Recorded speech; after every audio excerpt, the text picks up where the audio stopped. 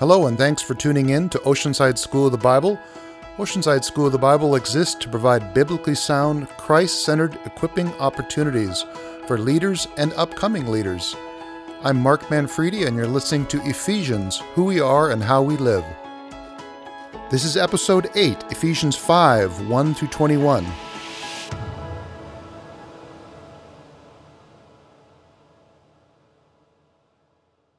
Well, I want you to think back when you first started grade school, if you can remember that far back, kindergarten, grade 1, grade 2.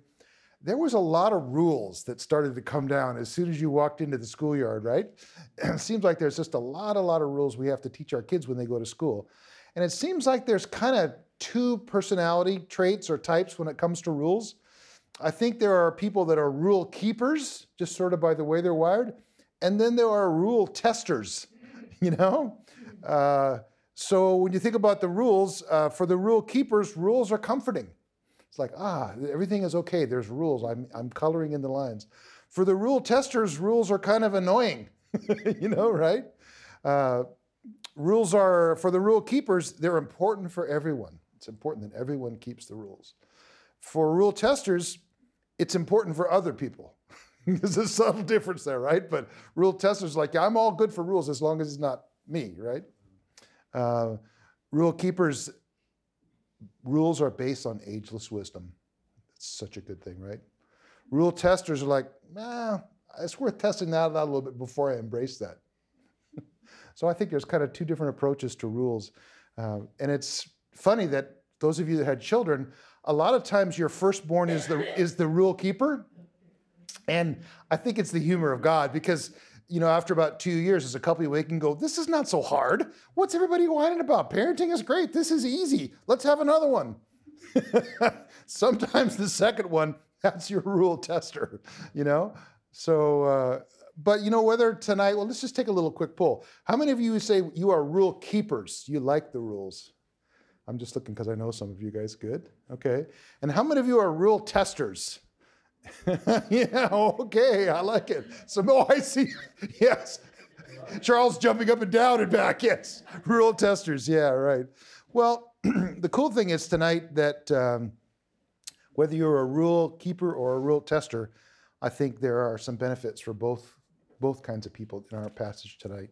So let's start out. We'll read verses 1 and 2. I'm in 5, of course, Ephesians chapter 5.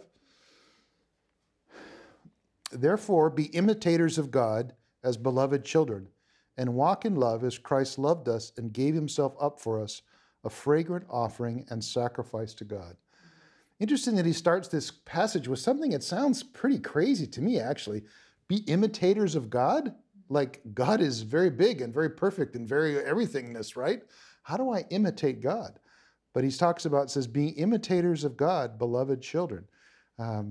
I think we're kind of wired to imitate. If you think about that, little children, we kind of learn from our parents. As we grow up in life, we start to mimic kind of other things, maybe friends as sort of get in the junior high years, we start to kind of mimic them. Sometimes as we get older, it's our neighbors. We have maybe mentors in our life or in our workplace that we want to kind of be like. We pattern our life after them.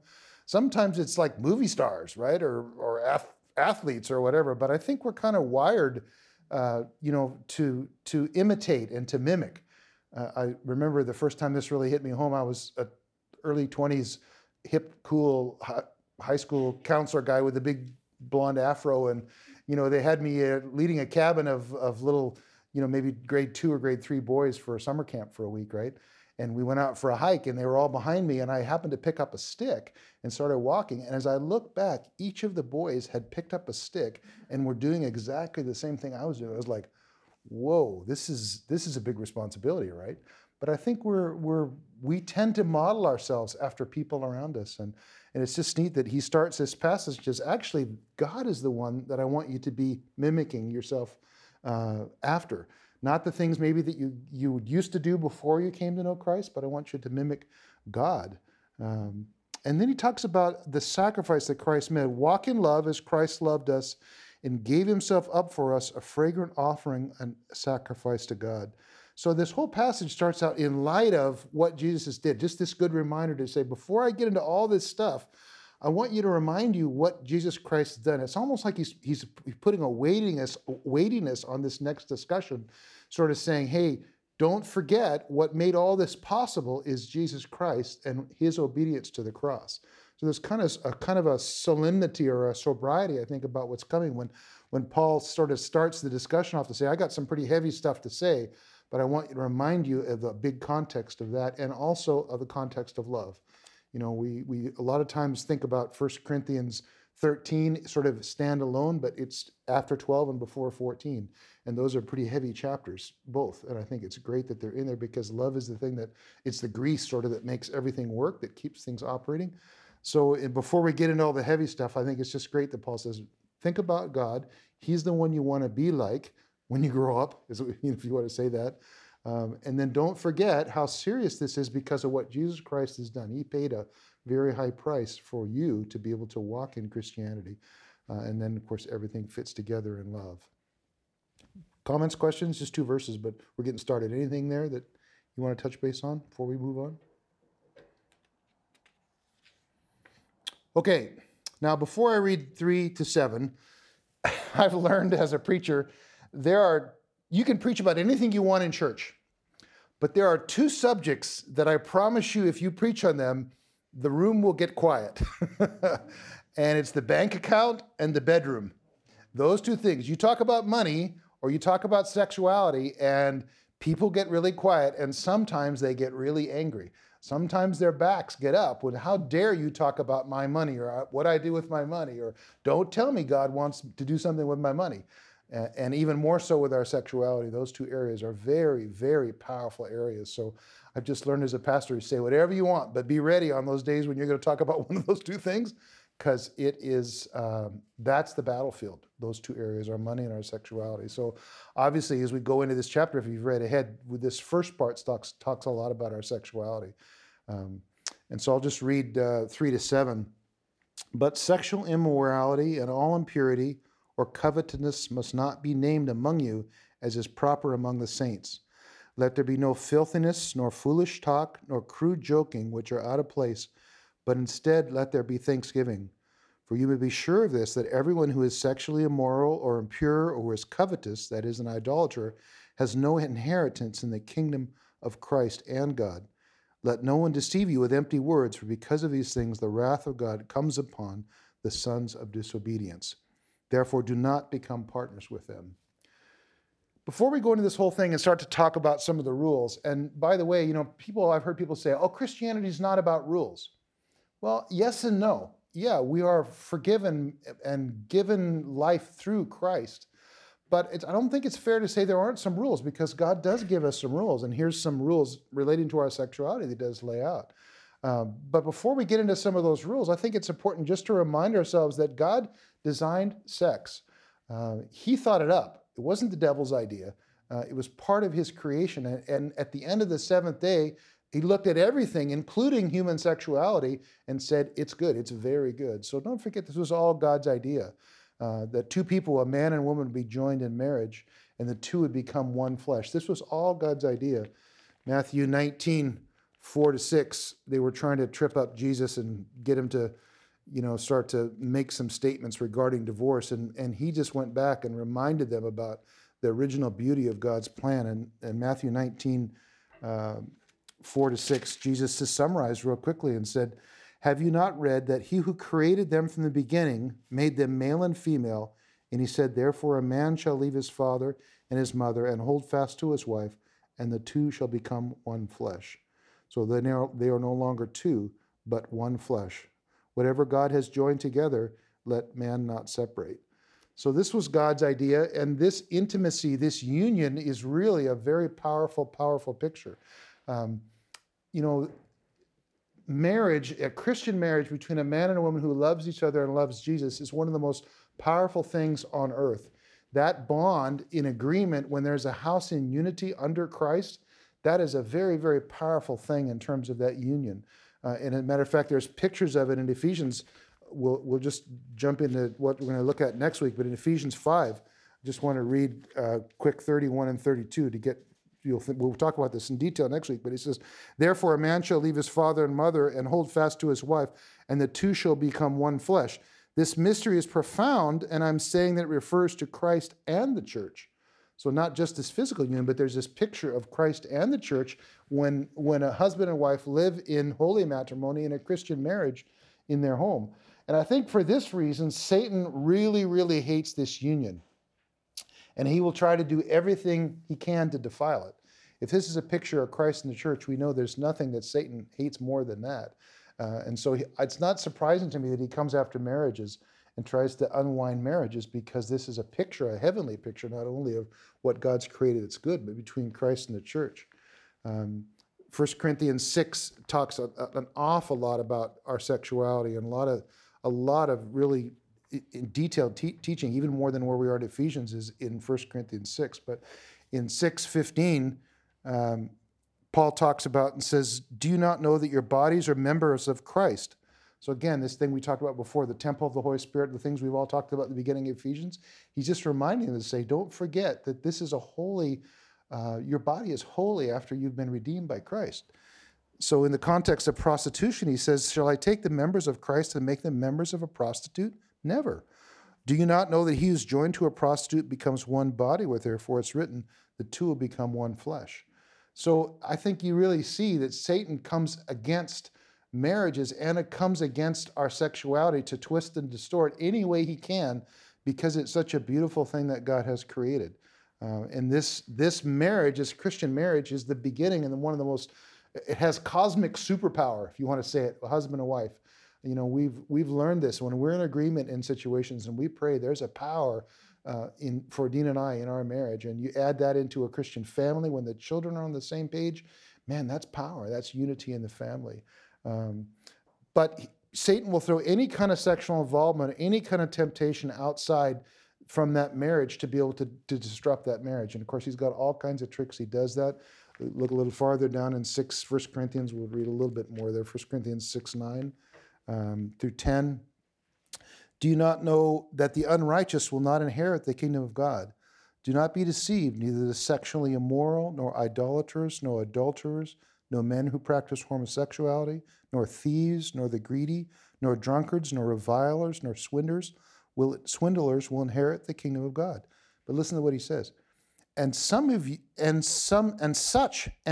were some of you. But you were washed and you were sanctified, you were justified in the name of our Lord Jesus Christ by the Spirit of God. So again, in this situation for the Ephesians too, many of these Christians would have come out of really, really messed up views of sexuality and sexual practices. So I think Paul's just reminding them again how different God's plan for our sexuality is than the devil's wreckage that he wants to cause. We'll go back, if we can finish up a little bit in 6 there, I'll keep reading where I was before. Flee sexual immorality in verse 18. He says, every other sin a person commits is outside the body, but the sexually immoral person sins against his own body. And again, back into what I said, do you not know that your body is a temple of the Holy Spirit, who you have from God? You are not your own, for you are bought with a price, so glorify your God with your body. There's, as a pastor for many years, there's lots of times where I've seen people really powering for God, growing in the Lord, just doing amazing things in their Christian life. And then once in a while, there's this, like somebody flips the light off in that person's life. It's like they flip a switch and they go completely another way. And it used to, mystify me when I was early in my pastor, but a lot of times I have learned over the years to say, if I could sit down with that person and say, hey, tell me what's going on, why this radical change, Many, many times that has to do with that person's fallen into a sexual sin or Satan's tempted them. And there's something about sexual sin that has a great power. All sin brings death. All sin has the same penalty, but different sin have different consequences. And sexual sin seems to be one of those things that really, really can derail us from the purposes of God, because it's actually physically part of what our body is. And this is why it's such a powerful weapon in the enemies, and it's why it's a battleground for us as believers, because it really, really can strengthen us in God when we're walking in God's design for our sexuality, and be a beautiful thing and a unifying thing and an empowering thing and a growing thing. And it could work completely opposite way when the enemy gets hold of it and twists it and bends it around in terms of wreckage and, pain and sinfulness and scarring and, all the stuff that comes when that takes place. So this is what I would just call out of bounds sexuality. God has defined what his picture for human sexuality was, and anything that I would just say is out of bounds. This is a destructive force that Satan loves to use to derail what God intends in a person's life. So we really see Paul laying this back out in Ephesians 5 now, and he talks about three things: sexual immorality, impurity, and covetousness. So sexual immorality would be, again, anything outside of God's boundaries of how he designed sexuality. Impurity has to do with, again, something that is not something that's glorifying God. And all these things do relate to sexuality. I think there are different aspects of that. But even covetousness is you have something that I want. That's the essence of what covetousness is. And I think in terms of this discussion, it right in line with those two other words. He's talking about sexual desire here too. So these three things together, he says, don't even be named. This kind of thing does not even be named among the saints. He says, don't even have filthy or foolish talk or crude joking.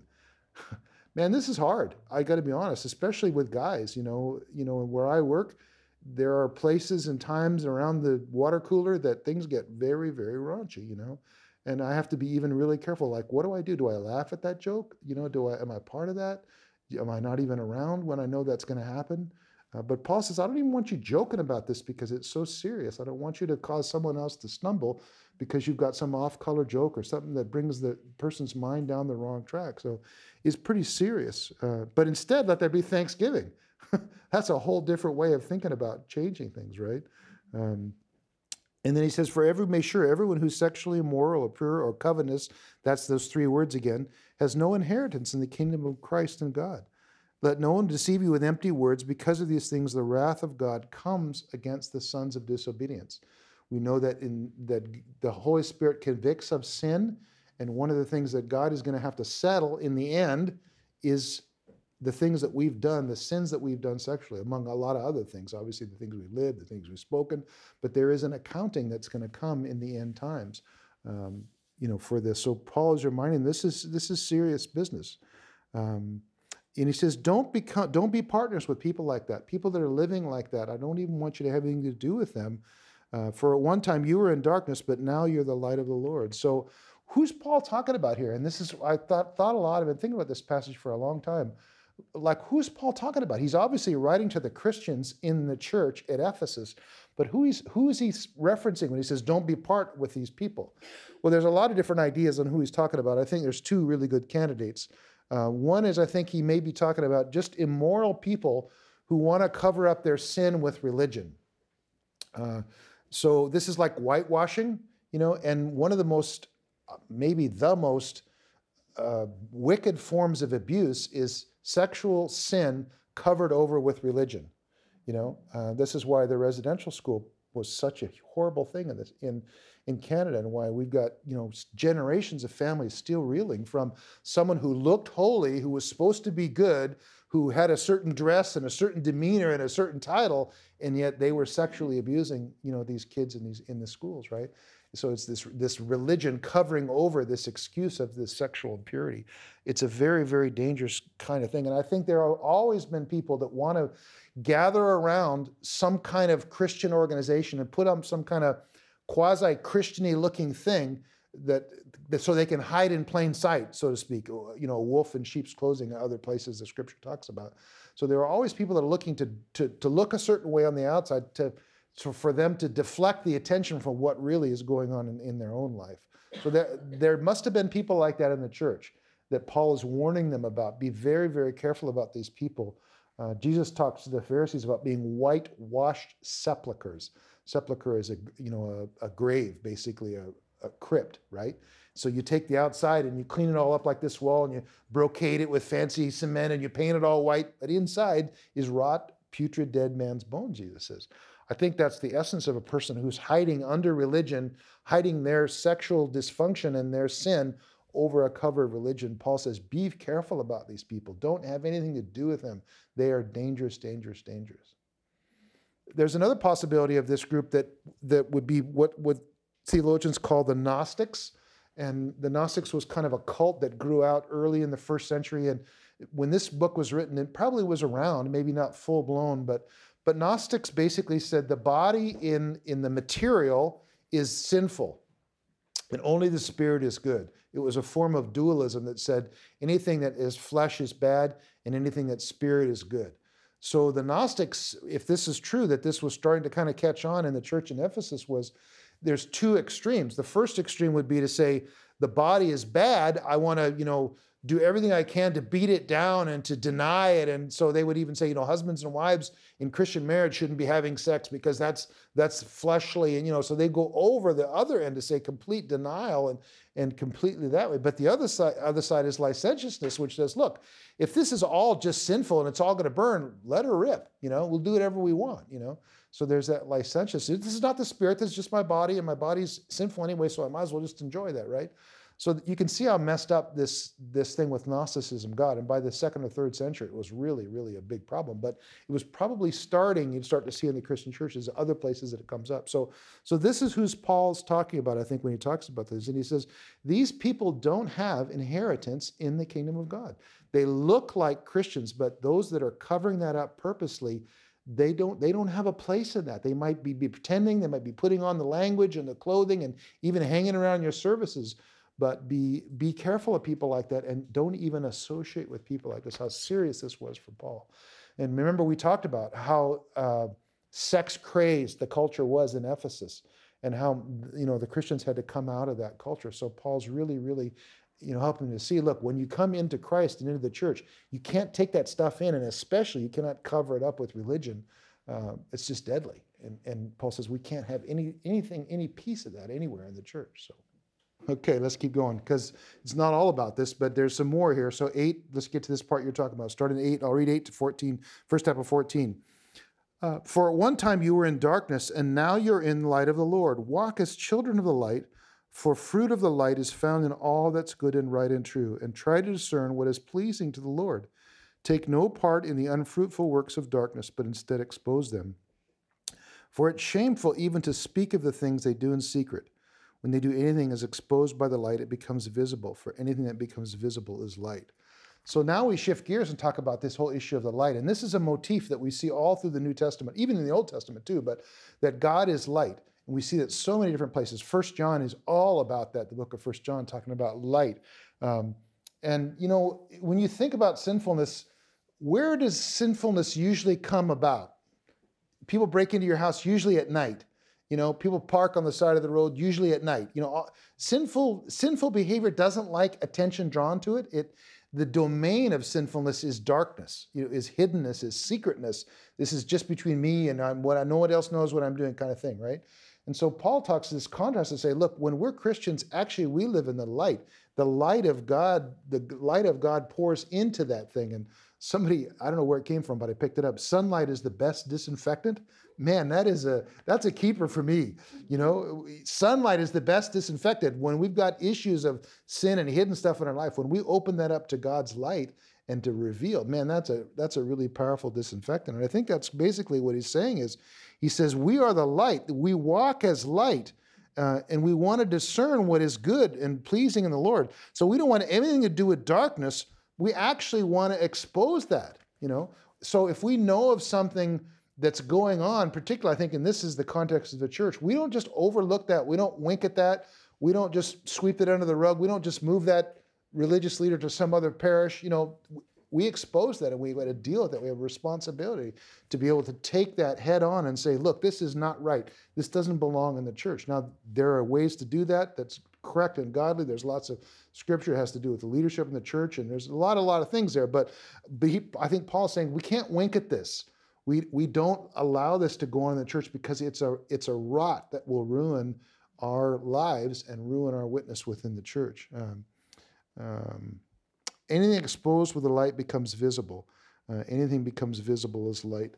So this motif of who God is, and I think that Satan always likes to keep things secret. When we've done things that are wrong, there is a power that he has when that thing stays secret. When someone's done a sin to us, there is a power that stays over us when he can keep it secret. And he has this thing that's just like, don't tell anybody about that. Don't let that be a part of out into the open. But when it comes into the open, then God begins to be able to heal that and bring healing in that. Satan loses his power over those things that we've done sinful and those sinful things done to us when they're brought into the light. And that's the opposite of sometimes how we feel. We just want to hide that thing away, lock it up, put it under lock and key, and it'll go away. But it doesn't go away. The only way it really gets dealt with is to come into the light of God. However embarrassing, horrible, all that process is, when that light comes in, you really see the healing of God begin. Freedom Session is a program we have in our church, which is very, very powerful program. And, a number of weeks into the program, one of the things is you have to go through and list your sins, and they do this for like a week. I remember when I was going through, it was like thinking of all the stuff I've done, and then you have to do all this stuff, and you write all this stuff down, this inventory. And the next week goes, okay, now, what about the stuff you didn't write down? I mean, the really, it's like, oh, we're going to do this again, And then you go and confess that to a person in privacy and confidentiality. A person listens and walks out, and you bring that into the light. And that's very, very difficult to do for a lot of people, depending on where you've been in your life. But that brings a healing. Now it's no longer secret. It's no longer locked in the darkness. It's the light of Christ comes in, and another Christian is heard, and you admit that before the Lord. And it takes the chains off of that thing that you did, or the thing that was done to you, both ways. So that sunlight really, really is the best disinfectant. Okay, now we can start to brighten up a little bit. That was dark territory, so thank you, Lord. Let's go on to 14, the second half of 14 and 21. Therefore it says, awake, O sleeper, and arise from the dead, and Christ will shine on you. We're not sure where this came from. It's not a direct quote from the Old Testament. It might have been a hymn. It might have been something that they would have recognized, a lyric, that the church was singing in the first century. It's definitely poetry or a song. So it makes sense. They know what it was from probably, but we don't. But anyway, arise, O sleeper, arise from the dead, and Christ will shine on you. Look carefully how you walk, not as unwise, but as wise, making the best use of time, because the days are evil. Therefore do not be foolish, but understand what the will of the Lord is. And do not get drunk with wine, for that is debauchery, but be filled with the Spirit, addressing one another in psalms and hymns and spiritual songs, singing and making melody to the Lord in your heart, giving thanks always for everything to God the Father in the name of the Lord Jesus Christ, submitting to one another out of reverence for Christ. It's just really, I think, kind of a wake-up call here. Paul says, be careful how you walk, be wise and unwise, making the best use of the time, because the days are evil. I think there's an urgency that Paul's talking about, and I think it's easy for us as 21st century Christians in Canada. We can just kind of cruise along, like, yes, I love Jesus. Yes, I love being part of our church, and it's a great experience. And, there's not necessarily a sense of urgency, right? But I think what Paul's helping to say is, look, that we've got to use our time carefully. We're here for a reason, and the time is not unlimited. The kingdom of God has a clock ticking in terms of what's going on here. And I think he's reminding them to say it matters how we live, and there's an urgency to what's going on. We're not just sleepwalking through our lives, but there is a purpose for us as Christians.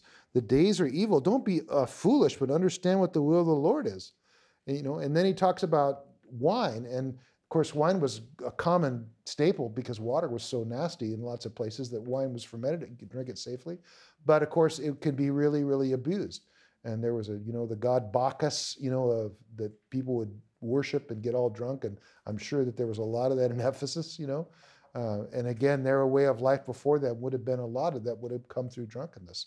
And I think Paul's just saying, look, don't do that, because you lose control. You lose your ability to be able to tune into what God's doing if you're allowing yourself to come under the Spirit. Interesting that when you go to the liquor store, they talk about spirits. I've always wondered about that, It's like, wow, do you realize how Christian that is, what you're talking about, But don't be under that spirit. But then Paul talks about, don't be filled with that kind of spirit, which takes away your consciousness, which takes away your edge, which takes away your understanding, which makes you do really stupid stuff. Don't be under the influence of that. Be under the influence of the Holy Spirit. Be filled with the Holy Spirit instead of being filled with wine. And it's an ongoing process. This word is, you could maybe translate it, keep on being filled with the Spirit. So it's a process that we're always doing, is saying, Lord, fill me. fill me up today, Lord, fill my tank up. So it's just an amazing contrast. And then he talks about, so be conscious of how you live, be careful about, alcohol and what that might do. And then he says, address each other in psalms, our words. So we talked about in some of the last passages, things we're not supposed to do in our speech. Now he gives us some positive ones, addressing one another in psalms and hymns and spiritual psalms, singing and making melody with the Lord in your heart. I can't even kind of imagine what a person would be like if they fully could do this, right? Dean and I were joking. We've had kind of a rough week. There hasn't been a lot of spiritual songs and singing and making melody in our heart this week. There's been some arguing, right? So what would this look like? But Paul says this is the kind of speech you want to have. This is not crude joking, not jesting, not wasting our time, not just talking about worthless things, but redeeming the time and using our mouth to build one another up. Psalms, hymns, and spiritual songs, hard to know exactly what those differences are. Remember I said Paul sometimes puts together synonyms, not necessarily meaning that there's a real fine difference between it, but he's making a point. It could be, Psalms could be scriptures, and people say that's scripture singing, like if you're singing actually from the Word of God. Hymns would be, known songs that the church sings, like maybe this lyric, if that's true, that's a song from there. And then spiritual songs, I think that's just singing in the Lord, singing in the Holy Spirit, singing in tongues. But the point is that we want to be making a melody in the Lord with our heart. So there's this contrast between all the darkness of what was before, the darkness of speech, the darkness of action, the darkness of life, the darkness of outlook, the darkness of action, and then this contrast of what we can be like in Christ, singing and having this joy and giving thanks for everything. Man, I love being around someone who's thankful. A person that's the glass is always half, is overflowing. It's like, wow, we don't have much, but look what we have. I'm so thankful for that. And man, I just know in my life, regularly I'll have to drill down and say, Lord, I want to be thankful today for everything I come in contact with. It changes my whole perspective in terms of what's there. So giving thankfulness for everything in the God and Father of our Lord Jesus Christ. So just this huge contrast between, this old way of who we were, the culture that they lived in, and how different, how transformed we can be because of the sacrifice that Christ made at the beginning of the chapter. And then 21, I just want you thinking about this, submitting one another out of reverence for Christ.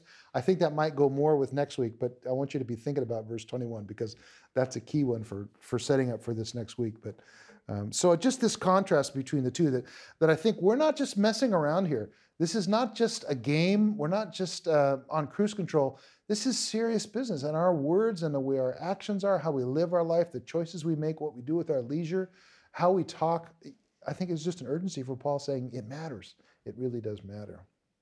So what's the take home? Well, I've been thinking a lot about light and darkness in my own life and, and gray, because gray is kind of the mixing of light and darkness, right? Where is gray in my life? And was just thinking about, as I thought about this passage and the urgency of this and living, lives to make a difference, just asking myself this week, is there any area of darkness in my life? Is there any video that I could flash up here for the way I've lived my life in the last week or the last month that you would see it would embarrass me or make me nervous or, whatever, right? Is there anything in my life that I wouldn't want you to know about, right? Is there anything that's dark in that area of my life? I was thinking about that and just praying through that this week and saying, Lord, I don't want to ever be anywhere that. And then I started thinking about gray, is there even some areas, Lord, where I'm fudging into the dark and I know better? And I'll give you an illustration. You're going to laugh because you think it's probably super lame, but it was important to me this week. In our school buses, the district provides a nice, expensive glass cleaner. We clean our mirrors and stuff with them.